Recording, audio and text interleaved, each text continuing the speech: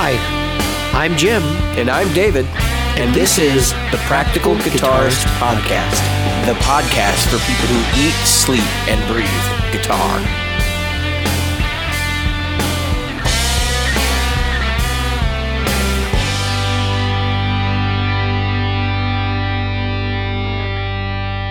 The Practical Guitarist Podcast is brought to you by Great Lakes Guitar Pickups. Great Lakes Guitar Pickups provides fantasy tones at prices a practical guitarist will love. Featuring top-notch construction, attention to detail, and a fully custom product, if you can dream it, Great Lakes Guitar Pickups can probably build it. Follow them on Facebook at facebook.com/Great Lakes Guitar Pickups. Are you a regular listener? Why not? David here reminding you of all the ways you can participate in the Practical Guitarist Podcast. Subscribe using your chosen podcast app. Review us on iTunes, Stitcher, iHeartRadio, or Google Play. Find our Facebook group at facebook.com/groups/Practical Guitarist or on Twitter as @PractGuitarist. Support the show. Merchandise is available in our Threadless store at practicalguitaristpodcast.threadless.com. And donate to us via Patreon, available at patreon.com/practicalguitarist. Reach out to us directly via email at questions@practicalguitarist.com. Hello, Jim. Hello, David. So You you sent me an interesting picture today. a Early. picture, Was it or is it a yesterday? video? No, today earlier, and then I saw Anderton's tweet something, and it was a similar vein.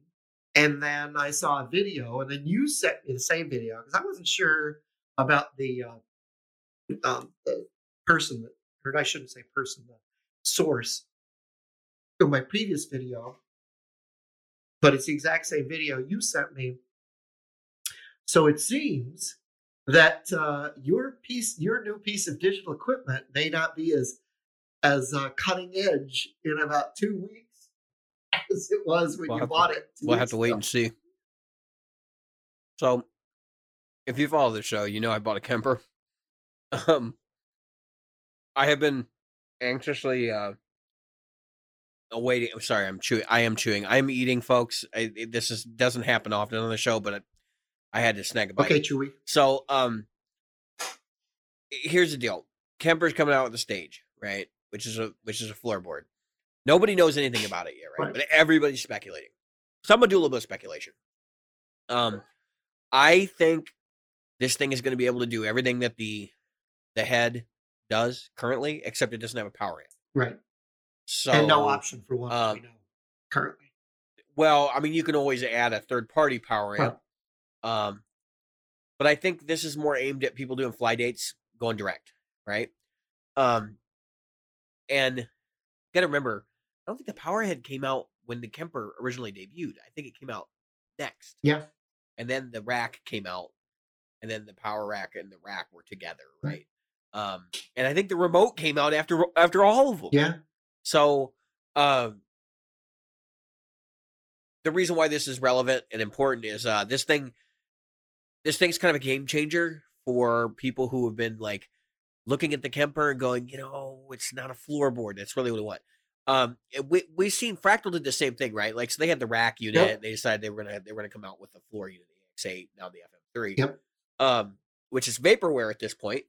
Now remember, I was gonna buy an FM3, and I'm on the list for an FM3, and I still have not heard jack about where that thing is, whether that's ever gonna materialize.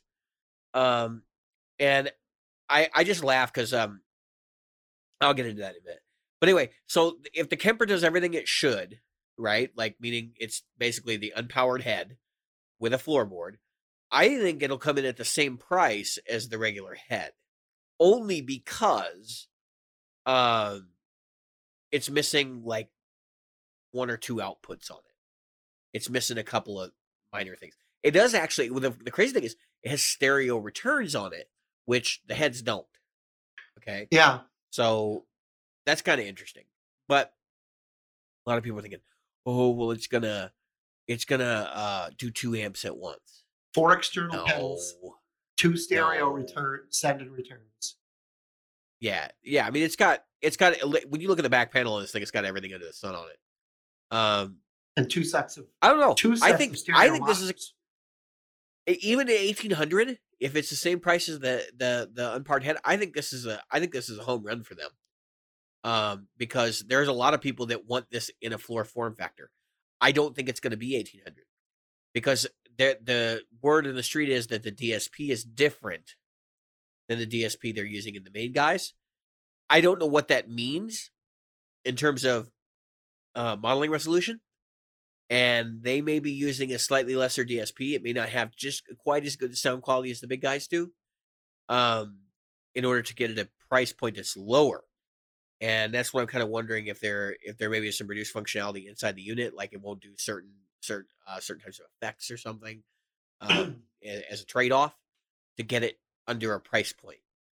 Because if you look, the AX8 is significantly less than the big boy Active X3, and the FM3 is going to be significantly less than the Active X3 as well, by about a little over $1,000. And I think Kemper.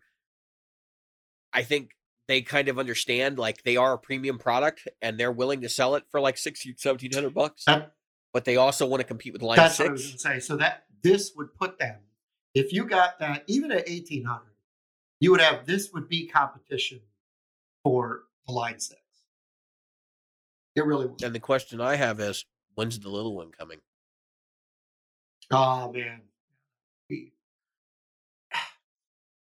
That'd be a tough one. Because I could see them doing a unit that is nothing but amp modeling. Similar Kinda like similar to the HX Stomp, only being amp modeler. Exactly. Yeah. I'm waiting for it.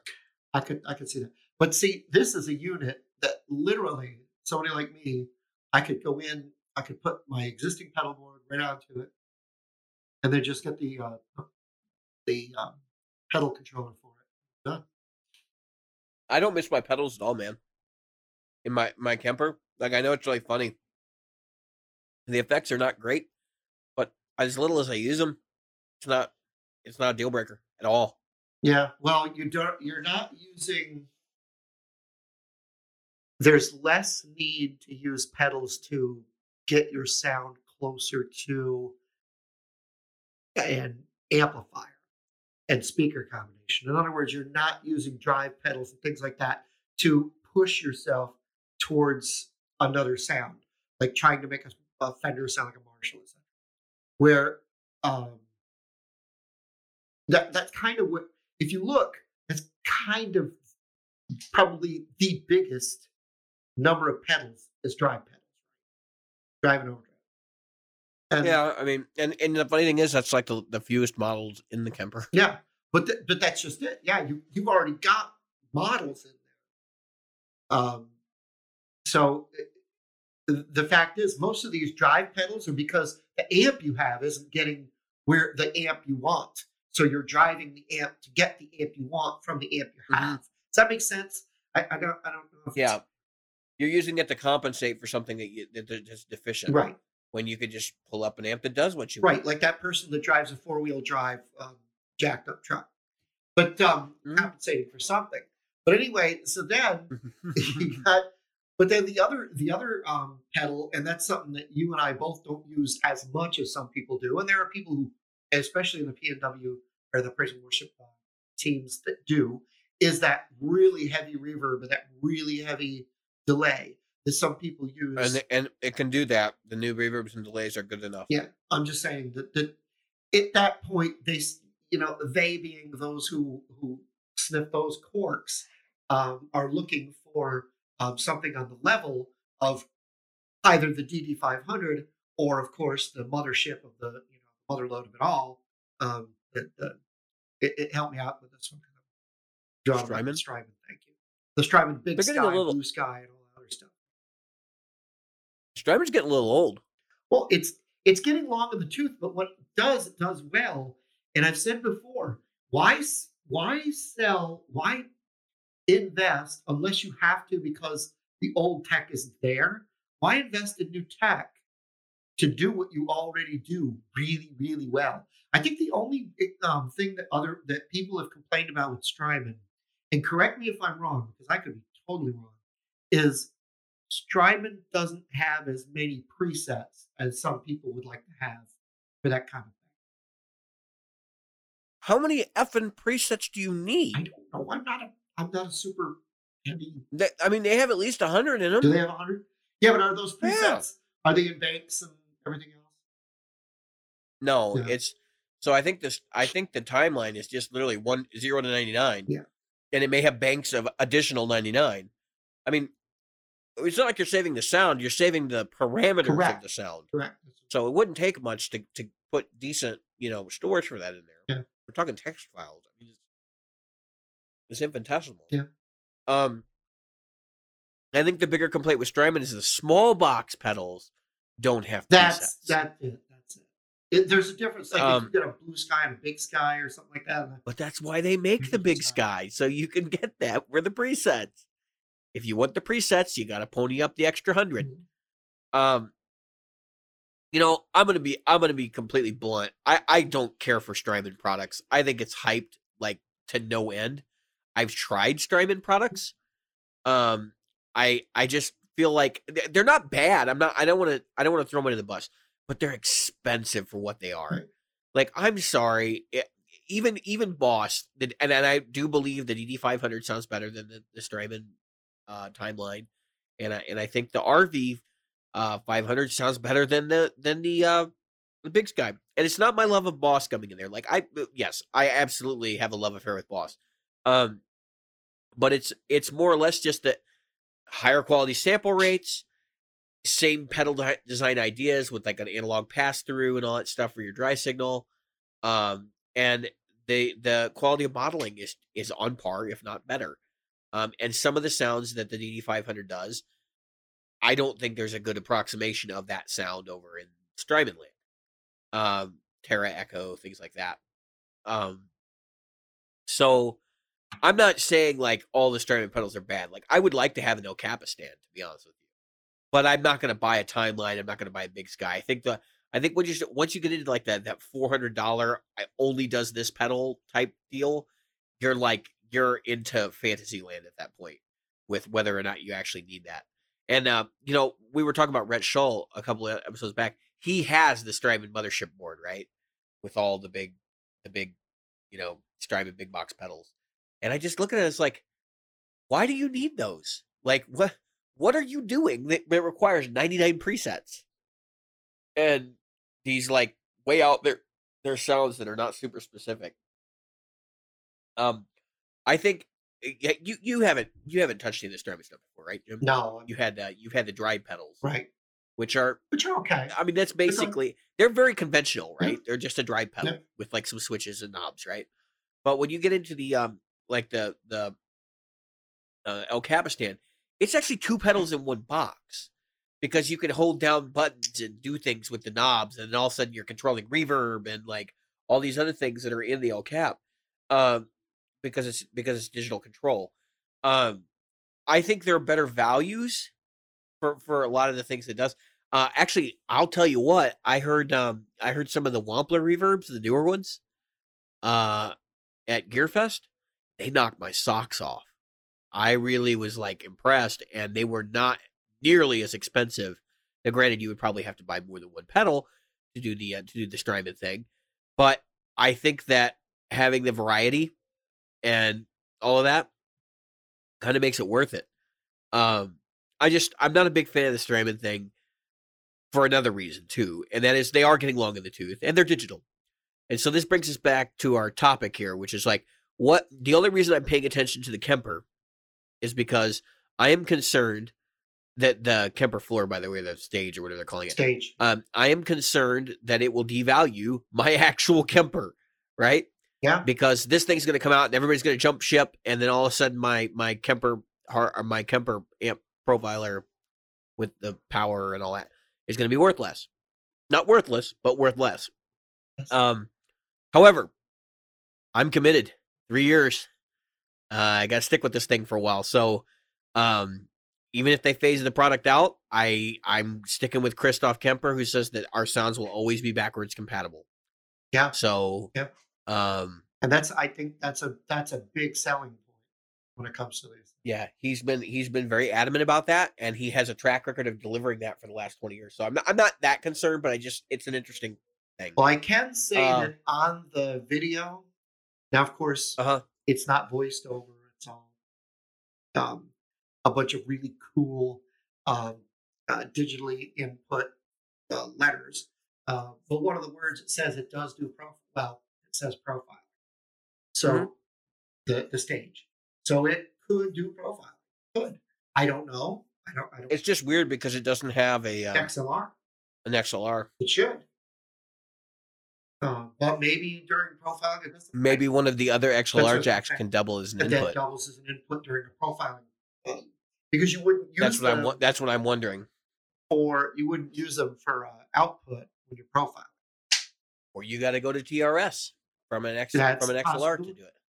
Which I guess if again, I don't think this is where we get to what is it aimed to. Like the one that you have is aimed towards a person that's going out, they're doing they're going into a session, or they're doing a live thing. So they've got it for both. Where this, I think, is really just for the people that are using it on the stage, and they've been priced out of a market that is the people that use the Line 6 Helix. And if you can get it priced in that $1,600 to $1,800 market, you can compete directly, I think they're going to steal some business. completely directly. I mean, right there with the because what is a Line 6 1600, right? Yeah, The 16. the full They're line probably going to be 1700 by the time Trump leaves office. possibility, and then we'll get a new person in, and it'll change. And then the price will stay the same. Yeah, well, that's true. And the price will stay the same because they can. Um, Hmm. but I'm just saying, it does say it's a profiler. So I think though this is more aimed at those people like myself. I'm not going to profile. I might profile my dia self. That's about it.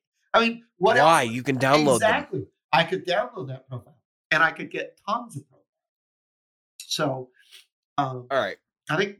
Let me get real for a minute. Yeah. I don't want to make this a Kemper show, but let me get real for a minute. I downloaded profiles of the Triple Crown. They're not bad, right? And then I went out and I bought profiles of the Triple Crown. I think they cost me $15 From Sin Mix. okay. Right? So they're metal specific. They're supposed to be metal flavored, right? And I have to say, even though they're very close, like the ones that I got off of the internet versus the ones I got from Sin Mix, you can tell it's the same amp, right? Like the same circuit. I have to say that buying the bought profiles were way better than and they are different. That was what I was really getting at though. It's like two people could have the same deluxe reverb, depending on where that microphone's at, and how they set it up. The profile is radically different. I would think, yeah, I would think that a specialized one that you spent. I mean, let's face it, it's a couple of dollars. Would you get 3 of them for $15? Or no, you got like I got like 60 or something. Yeah, for $15. You paid like 40 cents a piece or 30 cents a piece for these things. It was like it's a non-issue. And it really is. That's the thing to remember when people look at these free profiles, and it ticks me off just like it does with music, when it comes to somebody stealing profiles. But um, you know, if somebody's going to go out, take the time, create a profile, do a good job with it. Who's that guy? Brix? Michael Britt. Michael Britt. Brexit. No, Michael Britt. I mean, he's got some incredible profiles, and you can get some really good stuff. You can do pretty much everything for $100. All right, I'm going to make some people mad. I don't think Michael Britt's all that great. Yeah, but I'm just saying he's got a boatload. Well, right. He does. He makes a lot of profiles. There's people that make a lot more than him, though. And I'm going to be honest with you. He uses the same cab for like 80% of what he does. And that's a problem because I'm sorry, I don't want to hear, a Fender Bandmaster through a Marshall cab, which is not what he uses. But I mean, it's, it's a. I know what you mean. it's the same thing. Like all of this stuff is done through the same cab. Right. Now, where it would be nice you know, to have that. yeah, I mean, that's part of the reason why the Synmix one was good, because they used like 8 different To cabinets, say, what are they using? Like 6 different Mesa microphones, 4x12s, and Mesa Marshall. 4x12, 2x12, Yeah. oversized 4x12. They used the stiletto cab, which is the one I love the most. The orange, they used the orange. I think it was 212s and 412. And then a Hesu, Yeah. and some other cabinets like that. I think there's a Zilla cab in there and stuff. So I mean, it's got a lot of variety. I mean, and when you buy one of these packs, that's how it is. But nevertheless, right? So here's my problem, right? So I buy a pack. Yep. This is not the first profile pack I bought already. But I will say this.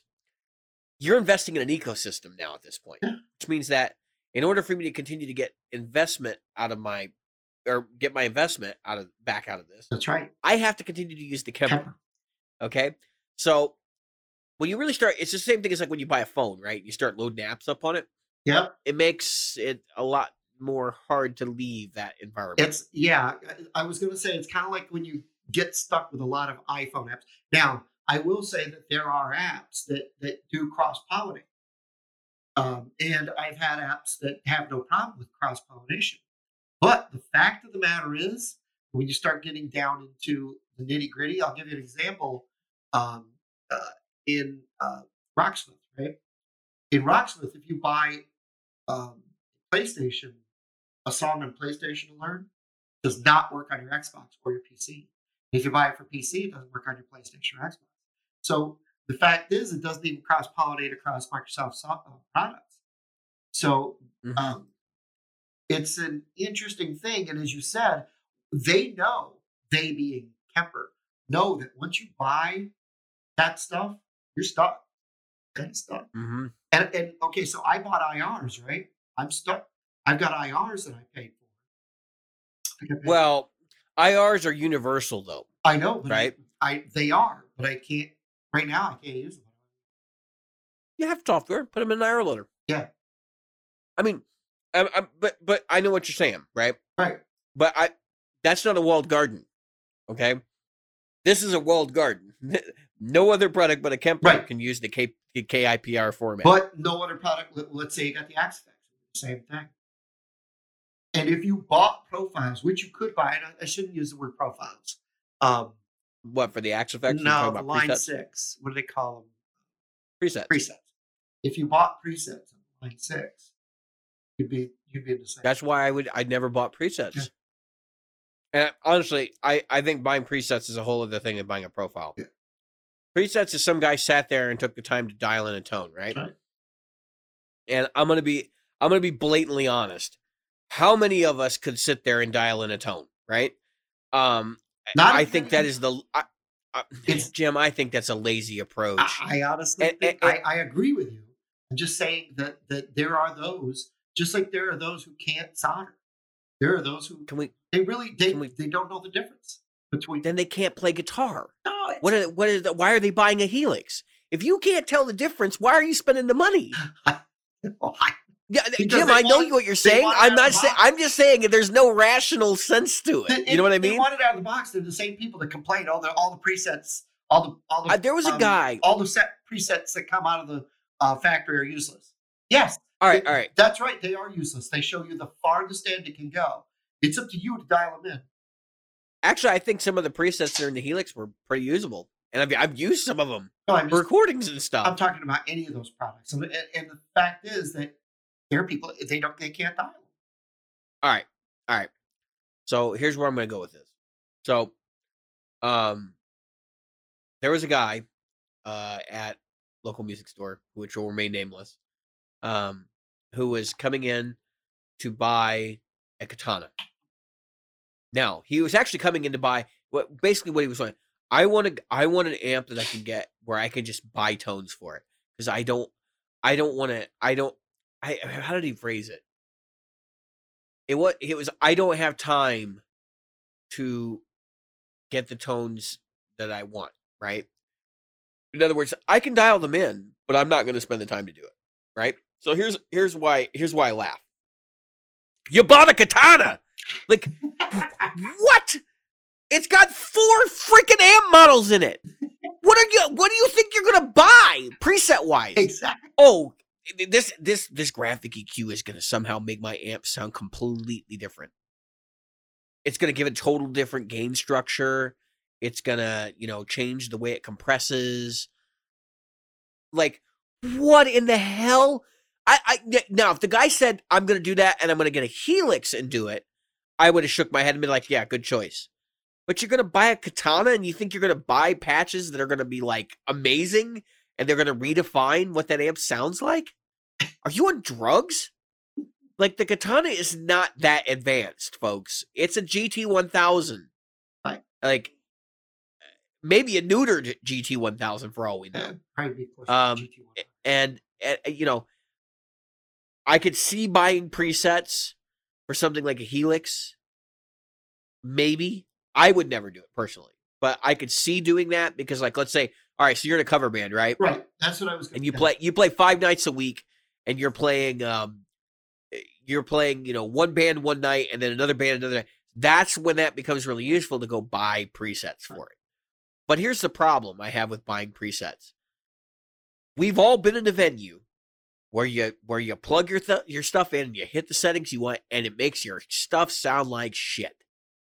And so if you're using presets for everything and you're not tweaking stuff on the fly and all that and not making adjustments as needed.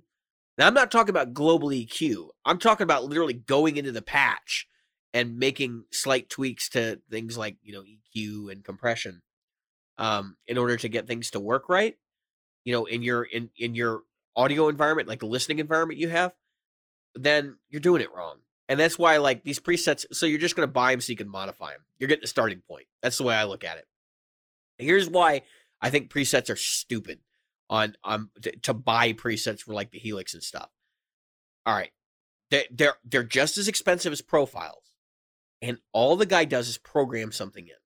It's not like Kemper, where I literally I have to have an audio engineer or somebody with that kind of background to be able to produce those profiles. If you want, it's like when I go, let's say I'm going to buy Tone Junkie profiles, right? We talked about him on the show before. He goes to a studio. They have preamps that they run the microphones into, and then they run the preamps out into the Kemper so they can color the sound like you would in a studio, right? And they're using some reasonable mics. He's got a fat head and an SM57 on most of his profiles. Some of them he does with an E906. So I mean, your average guitar player probably doesn't have an E906 laying around. Right. I'm sure they probably don't have a fat head laying around, which is a ribbon mic. And they definitely don't have like a Neve console sitting there, with the right preamps to make things sound sweet. Right. And so I get it. But everybody who's buying Helix patches, like, let's be honest. You're buying a patch that somebody else did with just the equipment and just the knowledge that you have. Yeah. Or could have, if you take the time to learn to do it. I know there's a learning curve in this stuff too, and that's part of it. Like the guy with the katana, I think that's more what it was. I don't want to learn how to use it, but I want to be able to do this. I'm not saying that the katana is not a flexible amp and that you can program it. You can do some pretty wild stuff under the hood, but it's not. It does not give you the flexibility that something like a Helix or even the old Digitech GNX processor, because I have experience with those now. Dan Kish and I'm using them in that one open mic. I want to stress, like, there's a difference between Kemper profiles and presets. That's basically what I'm saying. It's like buying a recording versus buying the sheet music. You know what I mean? Anybody can, deal with the sheet music. You can learn to read music and whatever, and you can look at the sheet music, but you can't do exactly the recording. It's just the recording. Like, that's the way it is. You know what I mean? Like, it would be impossible for you to replicate the exact same thing as that recording. So here's the bigger issue I have with buying into the whole idea of ecosystems, right, for these products. Obviously, the financial risk involved, but we're in a community of people where the value of this stuff is, well, I mean, like any technology, as soon as the next one comes out, yours is worthless. You're not going to make the money back, and you're gonna take a severe hit every time a new product iteration comes out. So case in point, I got a Flextone 3 XL. When it came out, they were like 1100, and they quickly went down to 700. And then the product lasted about 5-6 years. When they discontinued the product, the prices on them went through the floor. And the funny thing was there was no replacement product for those. So when I sold mine a couple years ago, 5 or 6 years ago probably, I think I got like $150 for it, for an $1,100 amp. And that sting was so bad, I kind of swore off like buying digital gear because of it. Because I'm like, if I'm putting money out, like I need to be able to get my money back out of this stuff. It's crazy. Yeah, I can see That's that. a hell of a rental fee. I can see that. I want to get back to that thing about buying. So let's say you're in a cover band. We're going to go back to that purchasing presets. Say you're in a cover band and you're covering, say, 12 different or 14 different bands in one group, and another 12, 14 different bands in another group, and each band had different, eras and albums.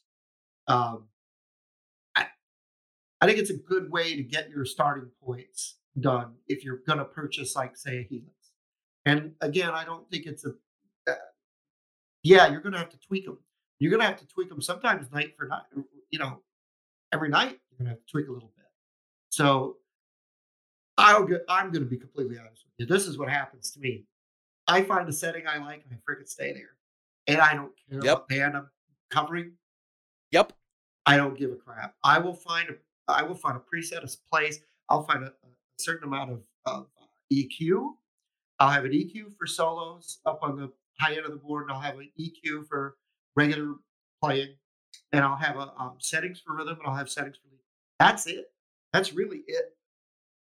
And You want me to be honest, Jim? yeah, I know a lot of people that do the cover band thing, run into them, whatever. None of them are doing presets like that. Nope. They're where they've got a song. Every song in their set, they have a preset for it. They're just not. Most of them, what they do, they have an American amp, like a Fender. Fender. They have a Marshall amp in there. Yep. JSM 800 usually. Yep. Something like that. They might have a Plexi on the same patch so they can switch back and forth. Yep. And then they have like a Vox, Yep. And that's if they're going to play Tom Petty and the Heartbreakers, like they kick on the Vox. Right. You know what I mean? Or if they're going to do Queen. And it's literally, that's how they set up their modeler. And they might have like effects, for each song plotted out, but it's basically the same amp block. So like the same settings, just kick on the next one so I can get the right effects for that song. Yep. And that's how they go through the night. That's that. Because if you're playing 5 nights a week, do you think you have the time to sort out which freaking patches you're going to use that night? No way. Could you imagine loading up a set list like that? Like every other night or whatever, changing the set list? So yeah, I do. And it was, yeah, but I mean, it drives you nuts, and doesn't then it? every time somebody wants to change the set list on the fly, I'd be like, hold on, because I've got to get to patch 39, and I'm up at patch 72, or I'm down at patch 3, and so I've got to punch to get there, or I've got to bang, bang, bang, bang, punch. Right. It's just kind of ridiculous, So, we're talking about this. Rich Scholl is a big proponent of the Kemper and the Helix, right? Yep. And I think he has an X-Flex too. And he's a YouTube guitar player that he's not really a YouTube guy. He's a professional guitar player that has a YouTube channel, right? Right. And your definition of professional may vary, but be that as may, he plays with. He's a touring guy. Like he goes around and plays with various people, and he does do some studio work as well.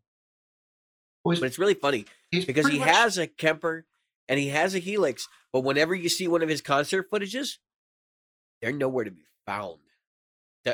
I see a Strymon board most of the time. Yep. I see his one of his deluxe reverbs or something, or maybe his Gibson Skylark. But he's not using the modelers as much as like you'd think he would, given that he's a professional. Yeah. Because at the end of the day, it's just about having the right sound. Yep. Like you don't need 20 sounds; you just need the right one. Well, yeah, and it's come down to what works for the gig he's doing. So he's playing with a guy, Josh something or other, pretty much his guitar player. He's been touring with these folks. They go as far as Indiana. I don't think they've gone any further than the Mississippi. Yeah. Um, Oh no, they've done the East Coast before. That's what I mean, the East Coast, but not the West Coast. Oh, okay, yeah. They don't cross the Mississippi. He's from Atlanta. Yeah, I don't think I've seen anything out west. No, and goes to Nashville a lot. And and what you said was pretty much it, except when he was doing like he'd do a fly date with this young lady that he backed up for a long time. Yep. Yep. It has like that's the few times really where I've short seen hair, the and she's got funky things, and that's when he'll bring his Helix or his Kemper. Yeah, And, that's just a fly date thing, Yep. right? And that's it. Other than that, he pretty much lugs his stuff. He lugs it into his Jeep, lugs that over to there.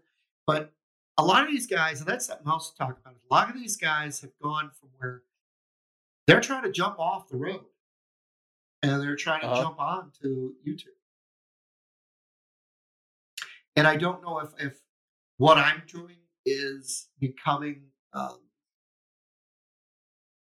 the road of the dinosaur or not. I think it's just I think it's just promotion. I think somebody like Red Soul knows that if he's not really going to be able to be a big star, on his own, you know what I mean? Like he realizes that, but he knows that he needs to be able to make the business deals to keep his head above water. And so in order for him to do that, he has to have some sort of level of celebritydom. And so he uses his experiences on the road as fuel to get himself on YouTube. So then he can make the relationships he needs to get the business side of things going. Well, I don't know. I think that what's his name? RJ Ronquillo. He recently left the road and went YouTube full time. I think a lot of these folks are trying to push get off the road. Yeah, he's the first one I've heard about doing that. Full time. Well, no. Stevie T. He was never on the road. He used to gig. He was talking about why he doesn't gig anymore on one of his recent videos. I know. I watched it. Yeah. That's not what he said. He said, "I don't like playing gigs." Yeah, period. Exactly. That's how he said it. Yeah. In other words, I haven't done it a lot. He hasn't. He's done a long time. How could he? He lives out in the middle of nowhere. Yeah. Yeah. Well, there's that. But I'm just saying. Like, yes, you're right. There are definitely people that are using YouTube as a tool for themselves, right? But I'm not going to sit here and pretend like Eddie Van Halen's going to stop playing on tour and come and do a YouTube channel. Eddie Van Halen doesn't have to, but a guy like Pete Thorne is pushing more and more towards it. And that's so Pete is there for the business side of it. And Pete has a lot of money. He has an absurd amount of money. You look at the gear that he owns, that's not even like a fraction of the amount of money. He's doing that purely for the love of like gear at that point. Because now he does have a lot of followers. He's probably monetizing someone. He's making some money off of it, maybe enough to pay for like his work on the channel itself. But in reality, that dude makes bank anyway. He's one of the highest paid session players there is today. So, I mean, you look at the list, the roster that he's had and done work for, it's ridiculous. Yeah. Jude Gold is one of those cats like that makes a lot of money just playing stupid little gigs like that. Jude hasn't bothered with the video side of things. Right. But I'm just saying, like, you take somebody like Tim Pierce, who has a lot of credits to his name.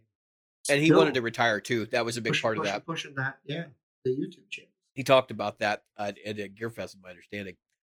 That part of the reason why he's become such a YouTube presence is because he was doing nothing but nonstop sessions for years. And then he finally was just like, you know what? I've made a name for myself. Like, I've got enough money. I don't have to do this anymore. And so he's just kind of like laying back. And I'm sure YouTube is paying some of his bills.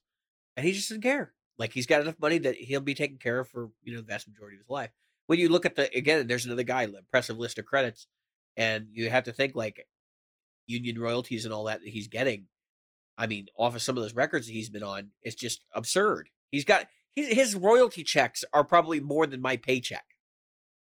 I mean, and it's staggering to think that, but because Rhett Shull probably makes about as much money as I do. You know what I mean? Like he's not. When I get the feeling from watching his channel, like that dude is pushing super hard all the time to try and make money because he's one of those people that's like on the cusp, of like being very successful in this business. Yep.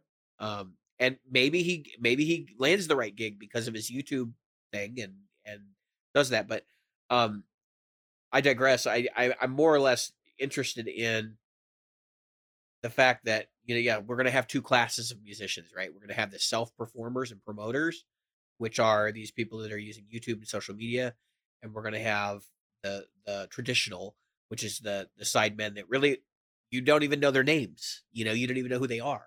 Like, I think there's an asset part of being somebody like a Rhett Shull.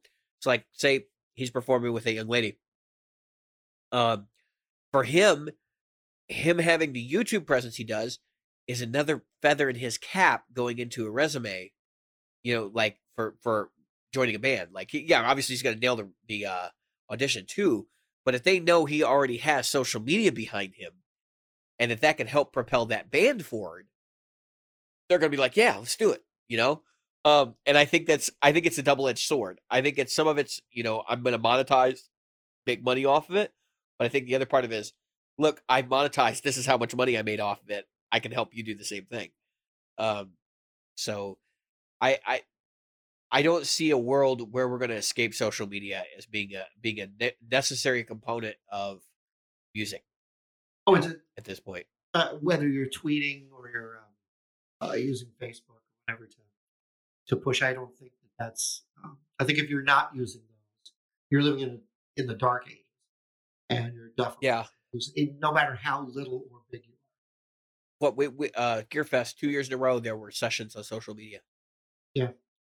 I mean that should tell you something right there. And there will be a third one next year, I guarantee it. Yeah, it's huge. And they need to get Mrs. Smith to do it. Yeah, that would be a good person to do it. So yep. It's very, very important. I mean, Mrs. Smith is literally someone who grew her following from the ground up through social media. I mean, absolutely. Viral videos, boom, boom, boom, and absolutely little things that she puts up. Yep. I mean, it's. I think that I mean, I in fact, she hasn't really even had that much material up there. No. When we interviewed her, I think I watched all of the videos that were on her YouTube channel. Yep. And it was like maybe an hour's worth of footage. Yeah. I mean, it was short. Yep. But everything that was there was really compelling. Clearly she knows how to put together material, yep. For people to like be interested in and get involved and whatever. So I think that's a big part of it, and I think that's something that I think a lot of people miss. So I was like, the new thing right now is all the vlogging, right? So like Ryan Bruce, for example, has his Riffs Beards Monday or whatever it is, and I hadn't even heard about it. They all do these like video logs basically where they sit and they answer questions from people, and then some of them are doing it live, like Philip McKnight does it on his live broadcast, and Robert does it on his live broadcast. As Robert from Robert's Guitar Dungeon, by the way. So I see them doing this, and I'm like, so wait a minute, you run a channel on music, but I get to sit here and watch you talk about stuff for a while. Like what is this? And I think it's a shotgun approach to how do I navigate the thing of social media. Mrs. Smith figured it out. Make compelling content. Right. Not a lot of it. I think that for Philip McKnight and for Robert's Guitar Dungeon, it makes sense because Phil McKnight's videos aren't about music; they're about gear, and Robert's videos are not about music; it's about gear. So, and I'm not sure what Ryan's channel is anymore as far as 60-cycle hum. Yes, it's kind of a hodgepodge of It's a music, podcast. but It's a video yeah, podcast, but is they've what it never is. really been about music. They Yeah, it's like I would say they're the definitive music culture podcast. Now I yeah, will probably get hate mail from the guys over in the Gear Slum, but I but think they I are really think 60 Cycle Hum is the guitar culture podcast. because That's the way I look at it. unless the format has changed since I last listened, it was like news. They would do like inputs from the group of like Yeah, Craigslist stuff, and then they and then would the Craigslist stuff. Yeah. yeah, and then they would talk. So it was kind of like a news program. I liked it Mhm. because it was formatted like It had a Ron format. Burgundy. Only they weren't reading from cue cards, and it wasn't going to be Q San Diego. So it was kind of stay classy San Diego. So and they're out there, so that's why I pulled the Ron Burgundy San Diego. Yeah. But yeah, I mean, it was always enjoyable. Show's still fun. They're still doing it. It's still Yeah, fun. and that's something that I like. Robert's Dungeon is like Phil McKnight's, where it's a solo act, and kind of Yeah, and interface with the people. I gotta Walter, say, even he didn't his. Now, what I like about his stuff is he's kind of moved away. Does he even do a podcast anymore? Does ooh, Wampler even do a podcast anymore? I believe he's still doing Chasing Tone, isn't he? Does he? Because I know the only one I know about. The He only quit one I know doing it about, for a while, and then he came back with Blake Wyland, that's yeah. and I believe that's still going. Yeah.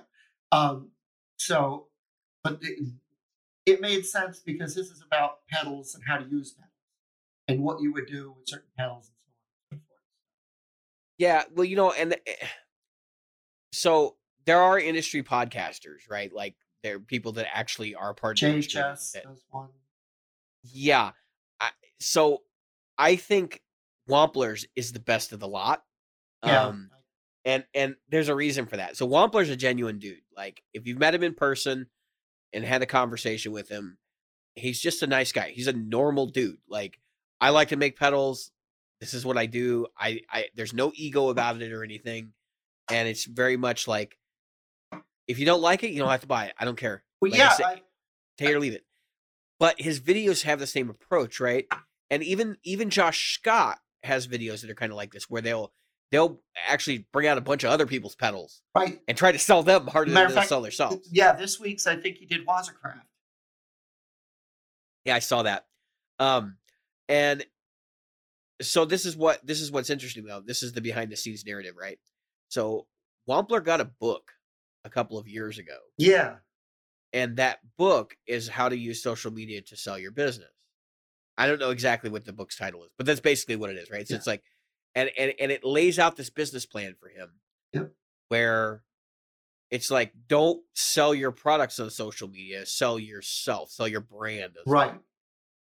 And so that's what he's done. Like he's gone through the roof on it.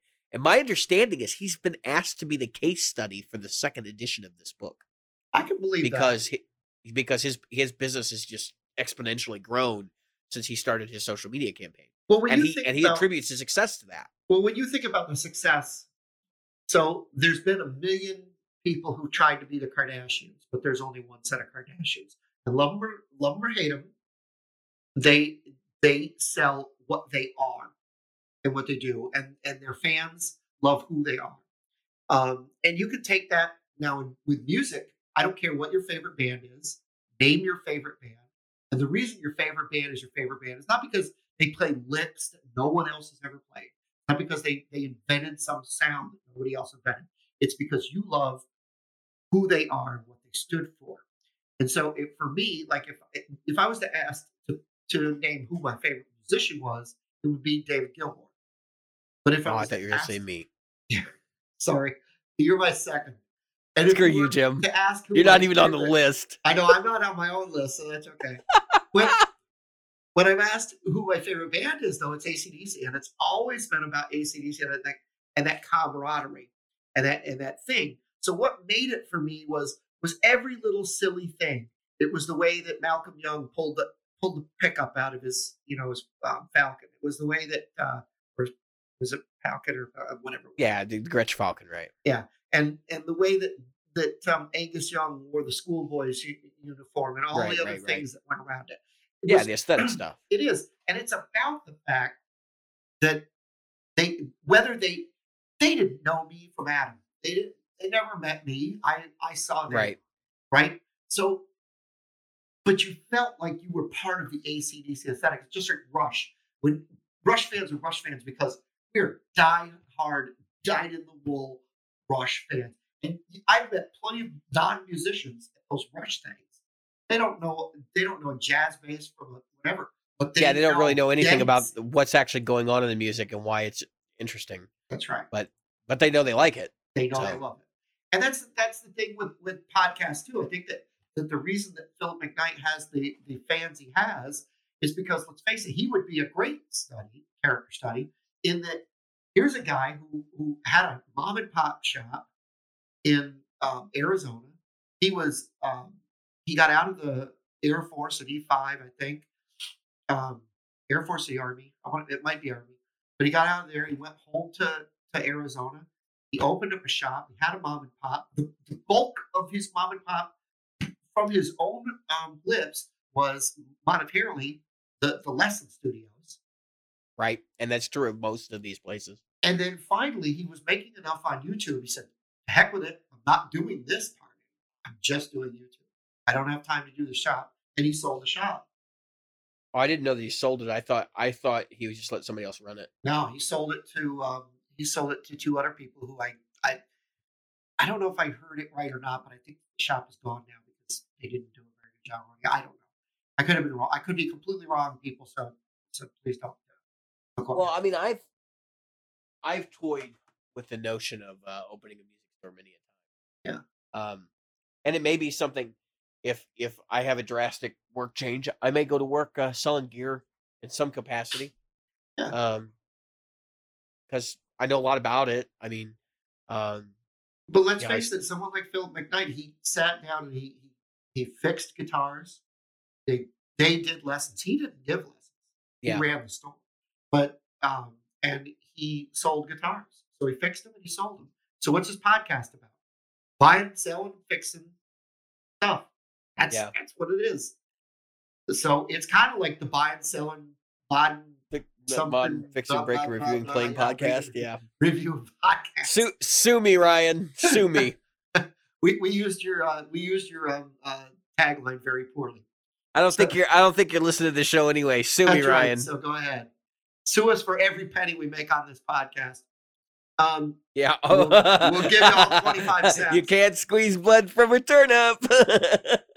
But I that's where I've looked at what we, and I can say this because we have so few listeners. Uh, but we do have a good number, but not nearly in these numbers. I'd love to take the podcast in a direction that isn't. That's why we talk about stuff. We discuss, Mhm. and I want to take us in a new direction. I'm trying to get the live music thing and trying to get the stuff turned up so I could do more of recording live music, so you guys can see and hear what happens in that realm. And it's taking a long time. It's not an overnight thing. But if you look at these No. podcasts that are popular, ask Ryan how long he's been doing it. Ask Yeah, I mean, so Walter a lot of these people already have some sort of video background, yeah, and they have the and gear. right, right, because so just now I'm using an iPhone to record my video. That's a $1,500 camera, or an Yeah, $1,100 camera, or yeah, $1,300 camera, whatever it is. If you really think about it, yeah, right? And if I was using DSLRs, then there's another $1,000. yeah. And you're talking about tripods and lighting and backdrops and all these different things that go into And in making live music, I can't stuff just leave it work. on a tripod. I can't just leave an No, iPhone sitting on a tripod out there.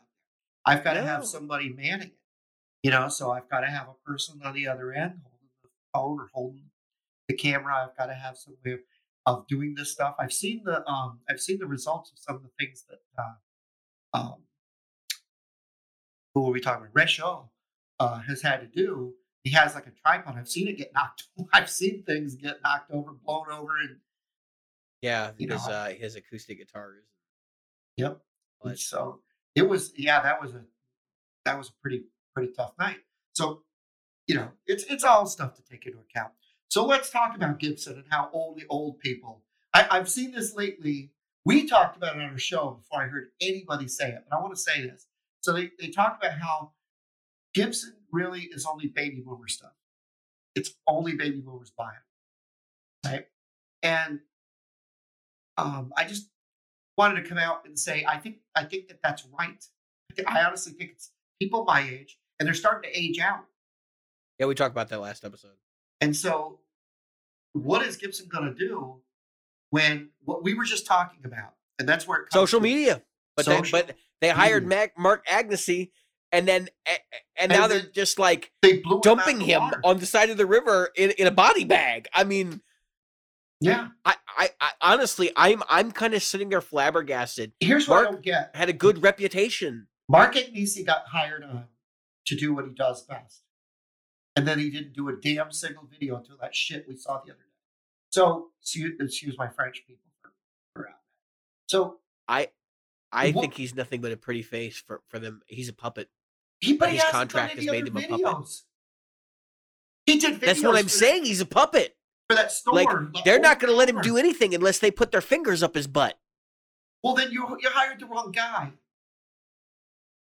You should have just said, okay, we need a spokesman who could show up and do videos every, I don't know, 2 months. They needed it. 6 They months. needed an Andy from Pro Guitar Shop kind of deal. Right. You know what I mean? Like, they needed somebody who was going to be kind of a loose cannon and do the videos themselves and take control of that side of the business. And I have a feeling Gibson is not wanting to do that. They're not They're giving him they're too big a company.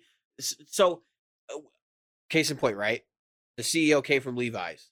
Stop and think. Does Levi's have a social media presence? No.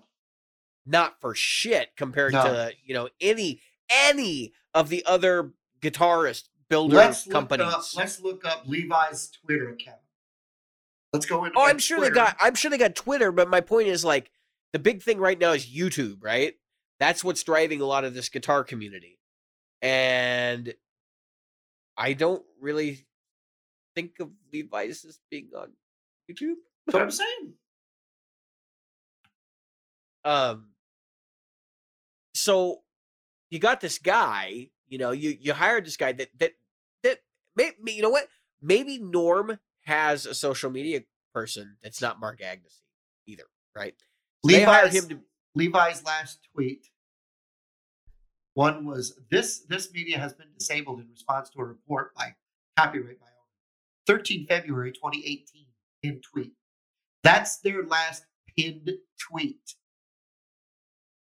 So July 11th was the last tweet before that.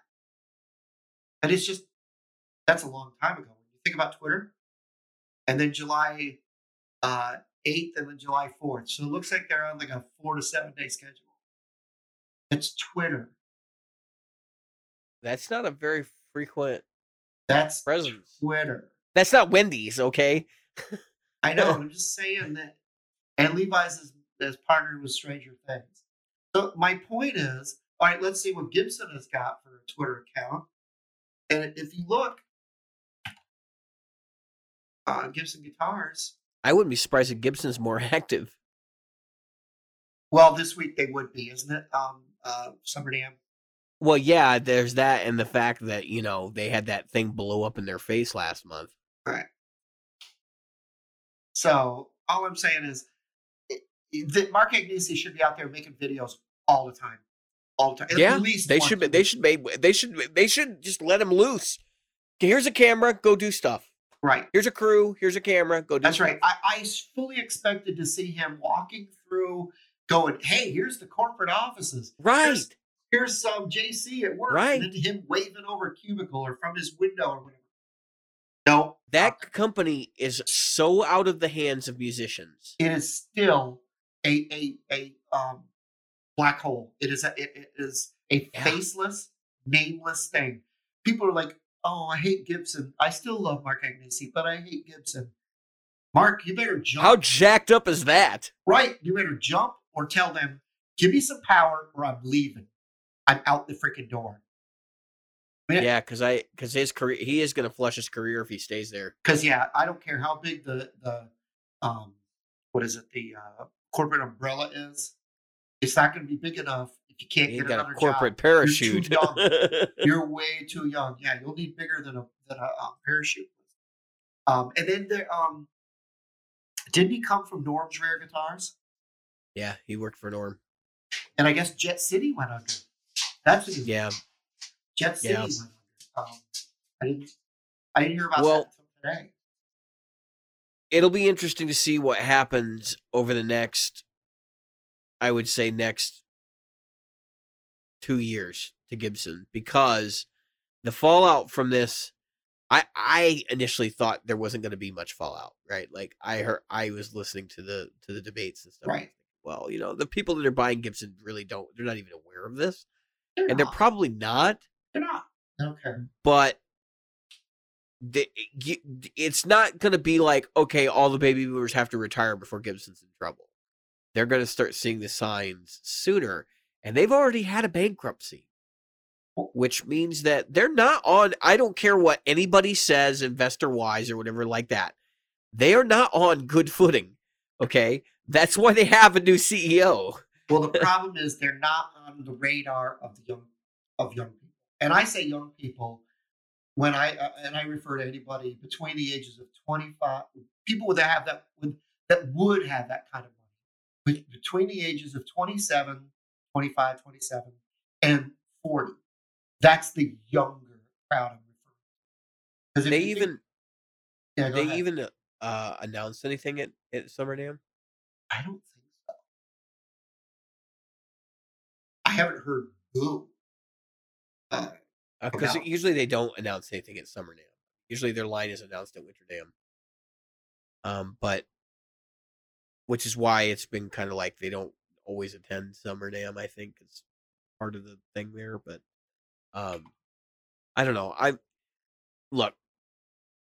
I don't want Gibson to go away. I know that there are people that are like, you know what, they're overpriced dinosaurs and all this stuff. Like I'm not that dude.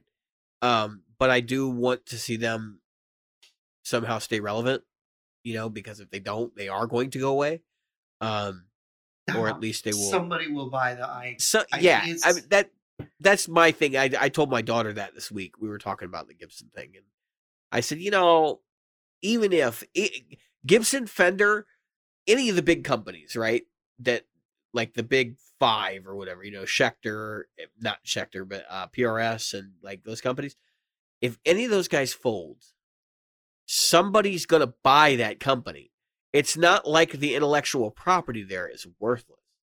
I mean, Gibson has a laundry list of designs and trademarks, and which they're trying to defend, by the way, trademarks and all that stuff. Like they have assets. It's that company is, even if it goes bankrupt, will have assets. Somebody will be producing Gibsons. It would be really funny if it was the company that bought Heritage, that turns around and buys Gibson when Gibson finally kicks the bucket. But I don't think that's going to happen. I think Gibson is they're gonna truck along for about 10 years. They're probably going to hit another bankruptcy about 10 years down the line. I think the big dark horse here is what's going to happen to retail. So if Guitar Center seems to be stabilizing and all of that, but I think that we might see another push from like an Amazon.com, buy a smaller version of Sweetwater or something, and give these guys a run for their money. And if that happens, I would not be surprised to see Guitar Center close a third of its stores, and that might be enough impact to start really messing with Gibson's financials again. We'll see another bankruptcy and potentially a sale. And I think so they can't really sell the way that guitar companies use it because they're not privately owned. They're publicly traded. But I could see a takeover. I could see somebody buying the Gibson brands and liquidating the garbage, because that's what they should be doing right now, is getting rid of the stuff that's not making the money, which they do have brands that they own that are losers, essentially. They still own Pioneer, don't they? I mean, Pioneer is like done, unless it's like super high end audio. I mean, all I can say is that, so I'm looking at Gibson's new announcement for an alliance and generation group artist initiatives. Yeah. They're calling it G3. Obviously, Gibson. Oh, you're looking at the stupid pack. I don't want to talk about this too much because no, I don't want to talk a lot about it. Here's what I want to say about it. It's an ugly black and white announcement. It has no. We just got done talking about your online presence, and you send out a text that looks like it would have been great in 1994. Yeah. Where people were using dial-up. This is horrendous. I actually have to read this. You don't have. This is what Agnesi should have been saying. Yeah. And there's nothing. No. Well, but that wasn't even. I think at this point they're trying to play damage control with Agnesi at this point. They don't want him out in front of anybody, so they're hiding him in a closet somewhere. He was at NAMM this week, but they don't really want him making public appearances and stuff right now because of the fallout from the other thing. That whole partner collaboration agreement, that happened because they screwed up and they started suing people. Well, they didn't start suing people. You know what they did. Like they released a video that indicated that they were going after people. And then the backlash. And then all of a sudden we're going into collaboration mode. It was horseshit. And like they realized real quickly that they were going to have a real problem on their hands if they continued that crap. And I wonder if Agnesi wasn't the one that sat down with Gibson and was like, "Hey, you know, with the head of the company was like, hey, you know that video we did? All the crap I'm getting for it and all the crap the company's getting for it, that's the reason we're in the mess we're in.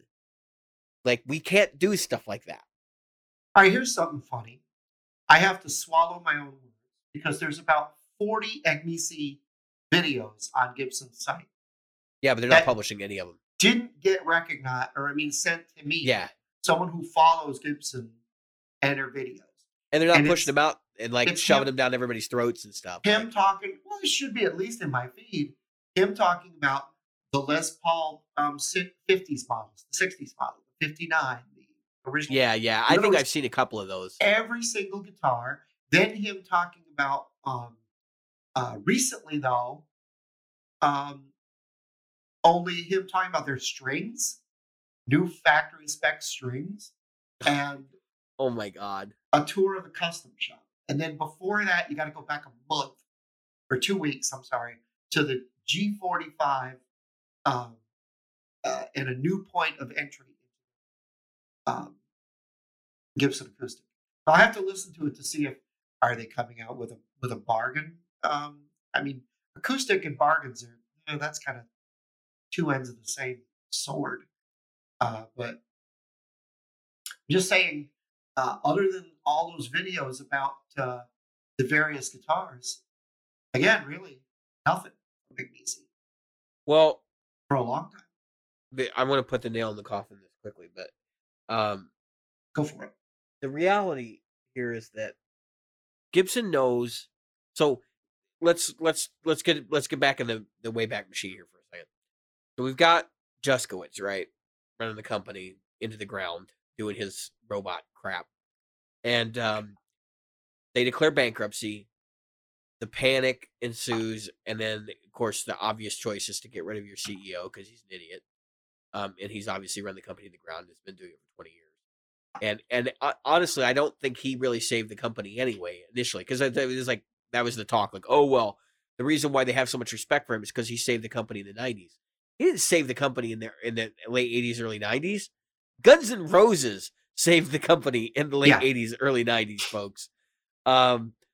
Don't buy the BS. All right, there were certain musicians that were starting to play those guitars again, and those musicians took off, and everybody wanted to be them. So they were buying those guitars again. Which is really funny because Gibson has those periods where they they're definitely under the radar, you know? But so that happens, right? That's a thing. And then they have their bankruptcy. They fire Juskowitz. They bring in James Curley from Levi's, right? Like that's what he's known for. And he comes in and did anybody even think to tell him anything about the brand? Or because in all honesty, what they did was just nuts.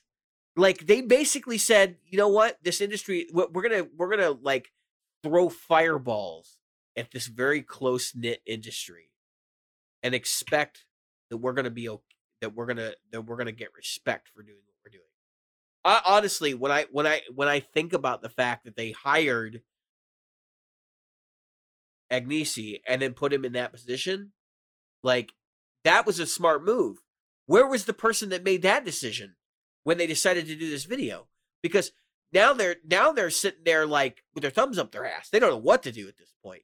They're announcing a collaborative group agreement thing that looks more like extortion, right, than actual collaboration. Essentially, the way I'm perceiving that is you pay Gibson X amount of dollars, you can use the design, and you have to attach the Gibson name to it when you sell it. So, like, if you're selling a Les Paul guitar, then it has to say Gibson, Gibson Les Paul. So it would be like Sir's Gibson Les Paul, for example. You know what I mean? Like, because Yeah. it's their trademark. I honestly, my head is spinning. That's not collaboration. That's you're paying us, so you're a franchisee now. Well, they might do it like remember when the Epiphones had Gibson's name on them? It was Les Paul.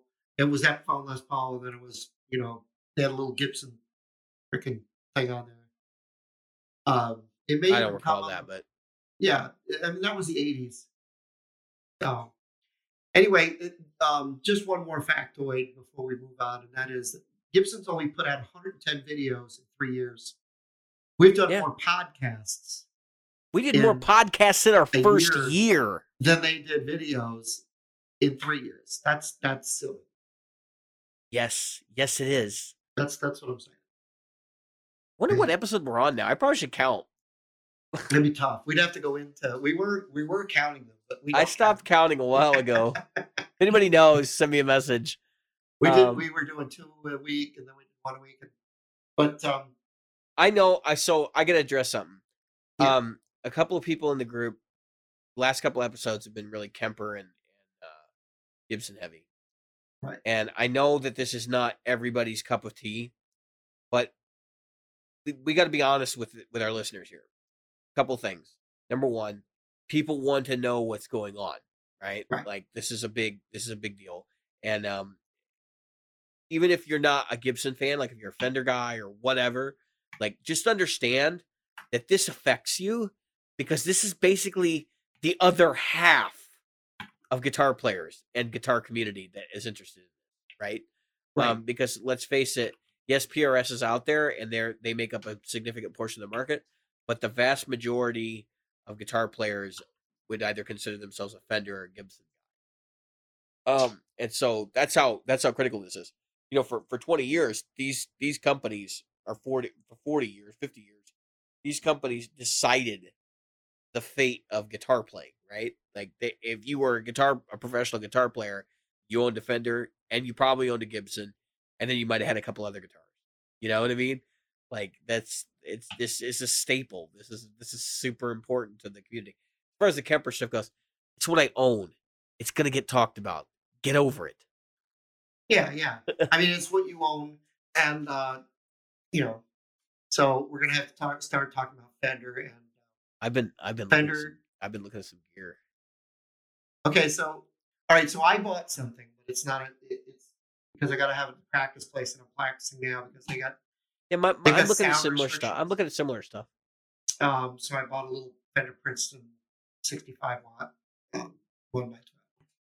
I'm looking at stuff for our low value budget segment. Oh, and yeah, and I got to order a guitar.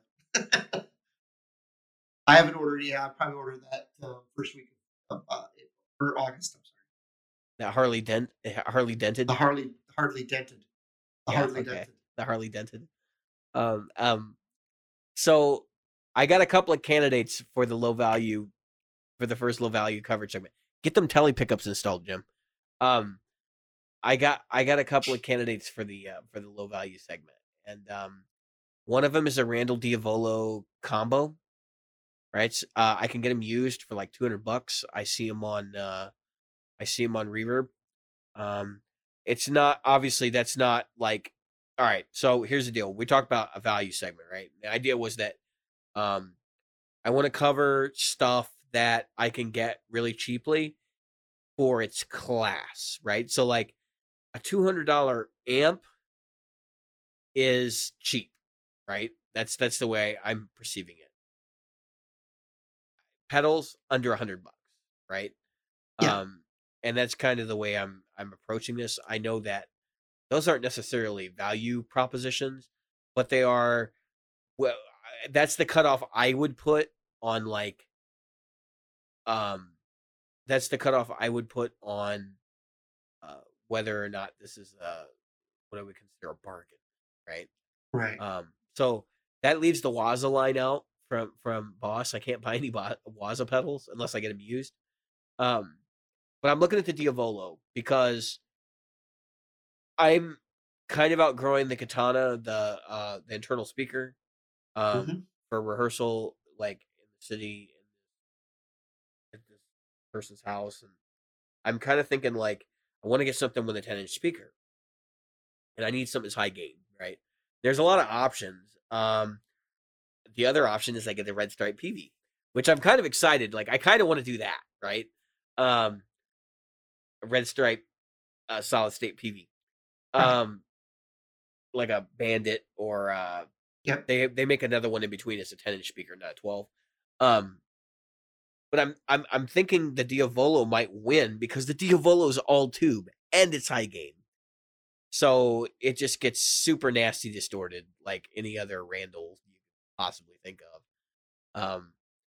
And I've talked to a few people and they're like, "You're gonna buy a Diavolo 5C like the combo," and I'm like, "I'm thinking about it," and they're like, "Don't buy that, it's terrible." So if it's bad, right, I'm buying it, and I will say that on this show. I will make it very clear that I'm unhappy with my purchase. So, um, I haven't decided that's the first thing I'm going to do. But if you guys can think of other things like ideas for, or maybe a piece of gear that you've used that's like really inexpensive, you'd like us to talk about on the show, let us know. Like, I'm open to suggestions, and I really want to get behind this idea of like bare minimum budget type stuff, right? And that's kind of where we're going. So, I think the first thing we're going to talk about this month is strings and Yeah. who makes the best budget strings. I I could probably, you can't see how I'm pointing at. I could probably list about 20 packs right behind me. Are they They had Ernie a sale for balls? three for $10. Are they Ernie Or no, balls? 3 for $5, something like that. 3 for $10. 3 for $10. They were no, they're not. Or yes, they're animals. I'm sorry, Jim. I'm sorry that you wasted your money. I bought a whole buttload of them while they were on sale. So I wouldn't be the first one to admit it. here's the I criteria. bought a pile of them. Here's the criteria for a good set of strings. How much they cost you per pack, Jim? Do you know? $3.33 Per pack. per pack. Now you'll get half the string life that you would get out of a conventional set Right. from anybody else. But you paid 50%. So basically you're breaking even. You just have to change the strings more often. I think you got screwed. That's my personal opinion. I don't think so. I don't think. Yeah, more labor for the same shit. I'm just teasing you, Jim. If you like Ernie Ball, you can like your Ernie Ball strings. I personally value strings, so like I would say under $8 a set. There's some serious contenders if you go like under $8.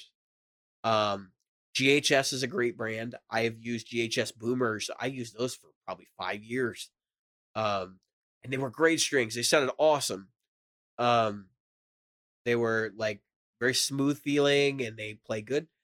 The ones I really like though, and I think the best budget option, if you're as long as you're not talking about nickel, right? If you want to go for nickel, it's probably better to go back to what Jim's got over there, that pile of Ernie Ball sax strings. Ernie Balls. But if you're not into that, I would highly recommend getting DRs.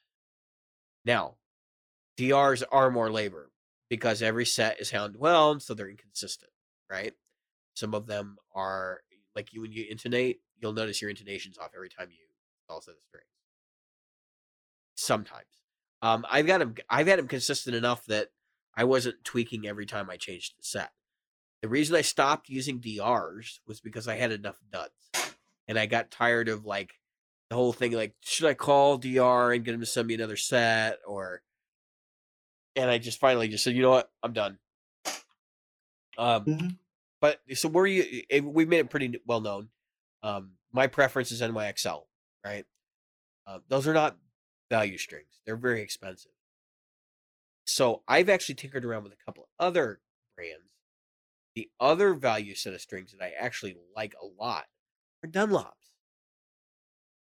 The Dunlop Heavy Core, Mhm. like their strings are good. I've got nothing bad to say about them. So now couple things. If your strings are individually wrapped, that's a bonus because I am so sick of the Diodario NYXL. I'm sorry, when I pay $17 for a set of 7 strings and they come in a like a gray plastic like freshness bag, and Mhm. all the strings are in the same bag, I've had it. I've had it. I am sorry. I am paying extra. I do not need to throw away strings if I only need to change one. That is ridiculous. Nothing infuriates me more than realizing a string that you didn't put in, like that you didn't put on the guitar, is now wasted because it's rusted or whatever. Like, 3 weeks Now, later, who you go does to, who does that for you? what do you mean? NXL. When Oh, you open a pack of NYXLs, they're all in one freshness bag. A mhm. lot of the brands are doing it now, where Yep. you don't get Well, because individual the sleeves anymore. expectation is you're gonna replace them all. You're gonna get them all to ground zero. I understand. I understand. They do not sell individuals for NYXL. And I'm Nope. sorry, I'm not the guy that's going to go put an Ernie Ball 10 on with a set of other strings because I don't know whether it's nickel. I don't know whether it's, whether it's stainless. I don't know, like I don't buy singles. That's craziness. Um, so that, and we're living in a day and age where you can get on the internet and I can go to a company and I can order a custom set of strings. I can get exactly the gauges I want. Why are more brands not offering that service? Why can I not go to Diodario and be like, look, I need some NYXLs and I need 10 to 64 for, because I play 7 string. 10 to 64. No, I have to buy the prepackaged set because NYXLs are not sold individually. It's Yep. ridiculous. Yep. That's And true. it's not, so it's bad enough that I'm actually thinking about switching. And I think DR started going 2 per freshness pack. They've started putting 2 strings in freshness, and I don't care about that. Like 2 is fine, right? I could throw Mhm. 1 string away. It's 10 cents or a buck or whatever it is at the end of the day. But this whole idea that if I buy a $17 premium set of strings and you're going to stick them all in one freshness pack, that's absolutely asinine. And they're oh well, it's better for the environment. I'll bet you this damn polyethylene bag is not biodegradable. Oh, I'm sure it's not. I know the wax paper ones they used to use were. Yep. At one time. I you know, I tend to know that if I change a string out of a guitar, I take the string I change out, then I put the rest of the pack in the box, put them in that case. When I get home, I change the rest. But Yeah. I know not everybody's the same way. Seriously. Well, no. I've actually, to be honest with you, Jim, I haven't broken a string in probably 2 years, 3 years. Yeah, and I don't. The last string I broke, believe it or not, was those darn those super power strings that weren't supposed to break at all. The heck The were they? cobalts. No, they. Gilbert, Paul Gilbert was bragging about them. So was Yeah, I know what you're talking about. And I think they were Ernie Ball. They were They are. Yeah, they are. and they weren't supposed to break, and I broke them. And a buddy of mine broke one of his, and it was two of us playing Les Balls, and we both broke it. So yeah, So whatever. I don't think string brand preference is important as materials. Yep. Now I know the NYXL materials are not what everybody else is using, right? Like, now we have these. We probably have aged nickel, strings and stuff out there. There's been stainless steel over the years and all these different other types of strings. Um, I think if you pick, so like if you like the sound of nickel, is it nickel that or plain steel or whatever, like the old school, like they did in the '60s. I forget what they is that nickel, pure nickel. Hmm. I think it is. Yeah. Pure nickel. Like if you're into that, then just buy Ernie balls. Like Yeah. because I mean it's pure nickel. Like you don't have to go nuts with it. Now DR does make they do make pure nickel strings. I was not a fan of them. I tried them a couple times. Yep. Um, I don't know of any other brands really that fit into that price category other than like maybe Fender. You can get Fender strings, which I will say there is an advantage if you're using a Fender guitar to use Fender strings, and that is if you've got a Stratocaster bullets, your trem will work better because that patented shape that fits into Yep. the cavity actually does work. Yep. Um, and it that's how Yngwie Malmsteen can get through 3 songs without having to have a new guitar every song. Yep. With as much as he abuses the whammy bar, Oh yeah. because he uses bullets Yep. and it helps a lot. So Yeah, it does. um, I had never used them like for the longest time, and I think I bought a set on a whim a couple of years back, and I threw them in the guitar, and I went, "Well, that's different." And I was like, "Oh, the trem works." I didn't like the sound of them, but the trem Yeah. works. But the trip is good. So, All right. Well, we're reaching an hour and a half. you got anything else you want to add to this lovely discussion we've had this evening? Let's do this. Let's promise not to, unless there's some news about the Kemper. Let's promise not to talk about Oh yeah, Kemper we're gonna talk about the or Gibson. We're gonna Gibson. talk about Gibson next week, but not the Kemper. All right. Gibson next week. Um. We'll talk about those two things. Well, no. So I do want to take a few minutes to talk about the topic we kind of grazed and didn't really go over, and that is devaluing digital equipment. So we talked about Yep. my Line 6 amp like being worth Yep. basically nothing. I have a Yep. theory, and my theory is that the reason why so many people have been anti-digital all these years, is because value. And that All right. there's a lot of people who are just they will not put the money out because they know that the value won't be there since it's a tech Yeah. item. And I was having a conversation with Jeff Biesiadecki, which kind of prompted this, and he was talking about he has a lot of amps and stuff. He works in a music store, so it's easy for him to acquire gear, and it's one of these situations where he's looking for a modeler for convenience sake, like to be able to pack in his bag and take it with him and do things in specific places, that kind of thing. Right. And so this is why I want to bring it up on the show. He was talking about like, well, something like a Kemper, for example, is really out of the realm of affordability. Now he's on the list for the FM3 too, which is going to be $999 when it comes out. So for reference sake, and he had a Helix Stomp and he sold it because he was going to get the FM3. FM3 got announced and then nothing. Crickets. It's been crickets for about 3 months now.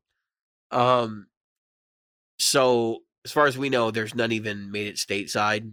Like this is just not. It's vaporware at this point. Yep. And so it got us thinking. Like we were having a discussion today, and he goes, "Well, I really don't want to spend a lot of money because this is not my primary thing. Like this is a convenience tool." But I Right. wouldn't mind spending money. It has to be money for sound quality, right? And Right. so bringing us back around to Strymon too, like that's part of the reason why I won't buy into Strymon, because I know that there's going to be a new Strymon pedal platform right around the corner. Has to be. and Has they're to. gonna upgrade all the stuff that they've done and put it on the new hardware. And Mhm. then all the old stuff will probably be collected into some sort of like mega modeler, right? And you can buy that, and if you like the old sounds, Yeah. um, that's my guess. That's what I think would probably end up happening. Um, but I, for anybody who's ever like looked at digital gear, you can weigh in the group, of course. Um, was price a factor for you? Like that's the question I have for you. I I know think for it's me it certainly has been. I think it definitely, for me, it's definitely, that's the thing that's kept me out of a lot of this stuff so far, has been price. Biggest thing has been price versus convenience. And I don't want to, we're in an hour and a half. I don't Yeah, want to right. belabor it too much.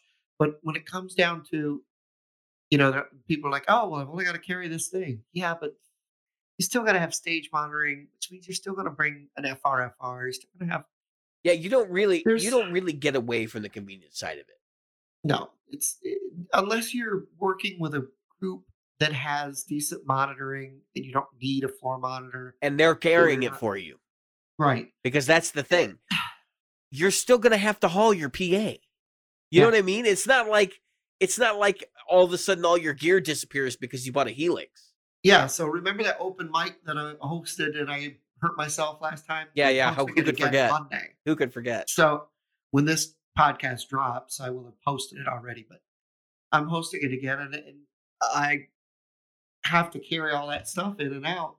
And part of it is my FRFR, Yeah. and it's like, well, whatever. You got to do what you got to do, but Well, don't even get me started on the depreciation of PA gear.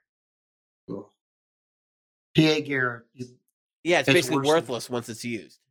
yep, yep. I see all these people with all these mixers online, and it's like, you have got to be kidding Oh me. yeah, You are not I kidding. sold like an 8-channel Yamaha mixer a couple years ago for like $30, Yeah, and I shouldn't have because I need it now.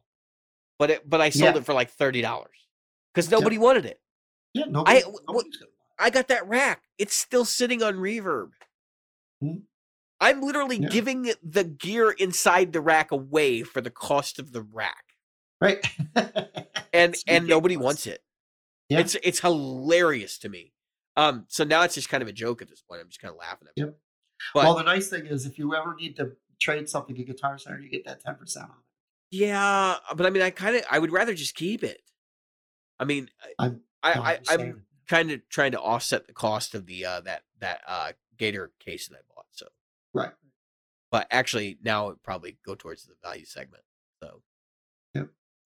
Well, oh, that's right. I sold my SG, so I'm gonna oh, that's have nice. $900+ to, Yeah, or there you actually go. more than that. I think I got over $1,000 for it. Nice for paying for the Kemper.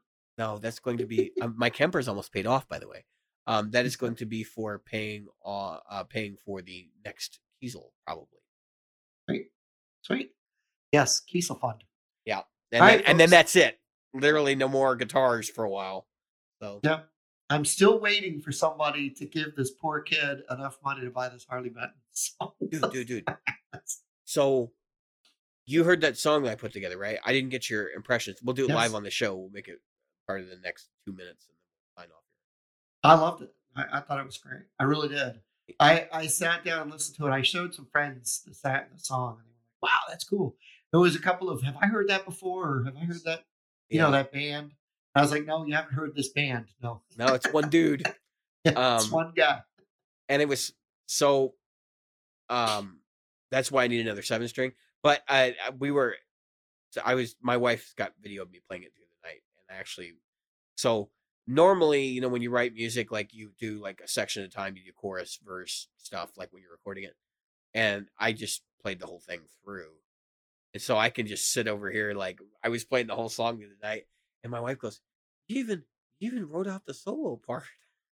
Yeah, I'm like, yeah. yeah, So if you haven't heard it, it's in the group.